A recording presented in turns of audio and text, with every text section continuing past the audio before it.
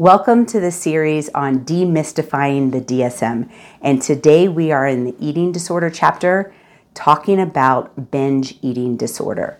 And I'm going to also try to differentiate each of these disorders from other types of eating disorders. So binge eating disorder has certain criteria like everything else in the DSM. The first criteria is that there's a reoccurring binge with kind of discreteness and, secrecy into that binge and feeling like there's a lack of control. So that might sound familiar because we talked about that in bulimia nervosa, but each of these are distinctly different. Binge eating disorder does not have that compensation, but there is a clear, reoccurring binge. So the binge looks the same as bulimia nervosa, however, there's no compensation.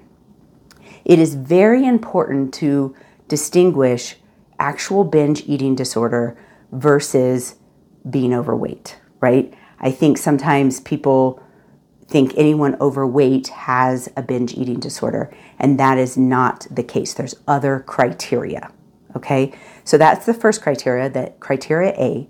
Criteria B is that there's one or more of the following things going on. They eat rapidly. They eat to past an uncomfortable fullness. They eat when they're not hungry, or they binge when they're not hungry. They're embarrassed about the binge. And there is a feeling of like disgust in themselves, depression, and guilt. Okay? So this criteria B is not in the other disorders. So this is what distinguishes binge eating disorder from the other disorders. They have to have at least one of these things, and oftentimes they have more than one.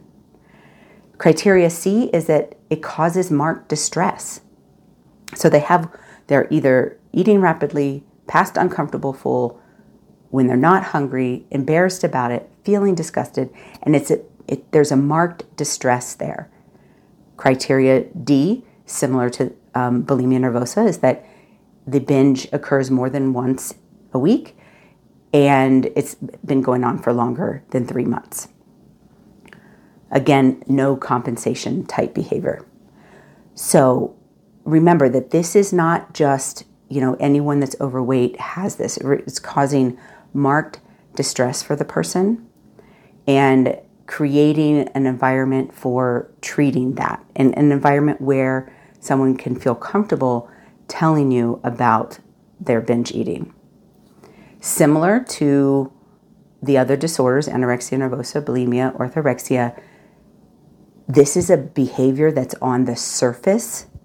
The problem is actually underneath, right? Emotionally underneath this behavior. So focusing on the behavior, just stop doing that, is only going to trigger more secrecy in doing that.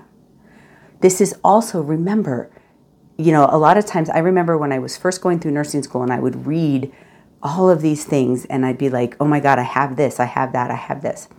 And if you follow me long enough, you know that I do have some things actually for real. However, this is not just I went out with my friends and I ate too much and I feel horrible. And maybe I do that, too often, right?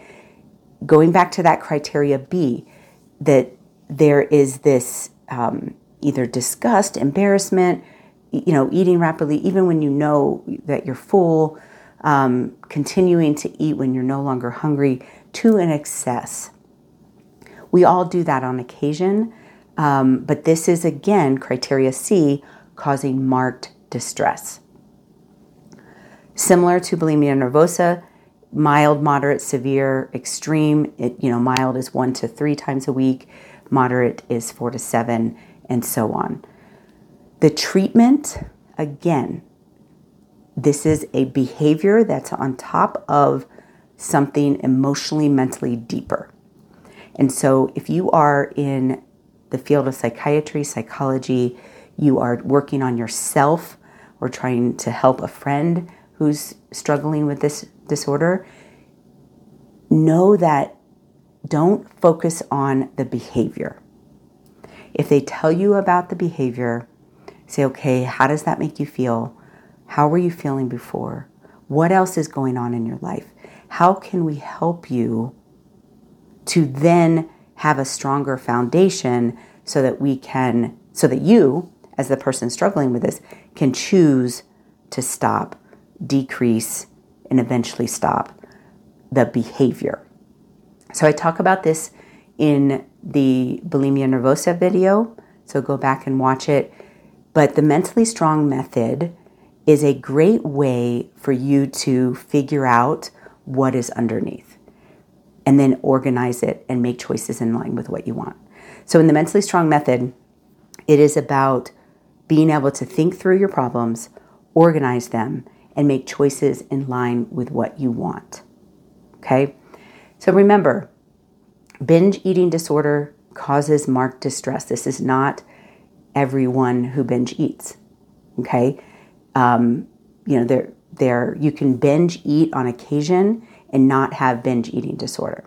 So make sure as we are diagnosing and even self-evaluating, we're looking at the whole criteria and making sure that we're using it to strengthen ourselves rather than beat ourselves up.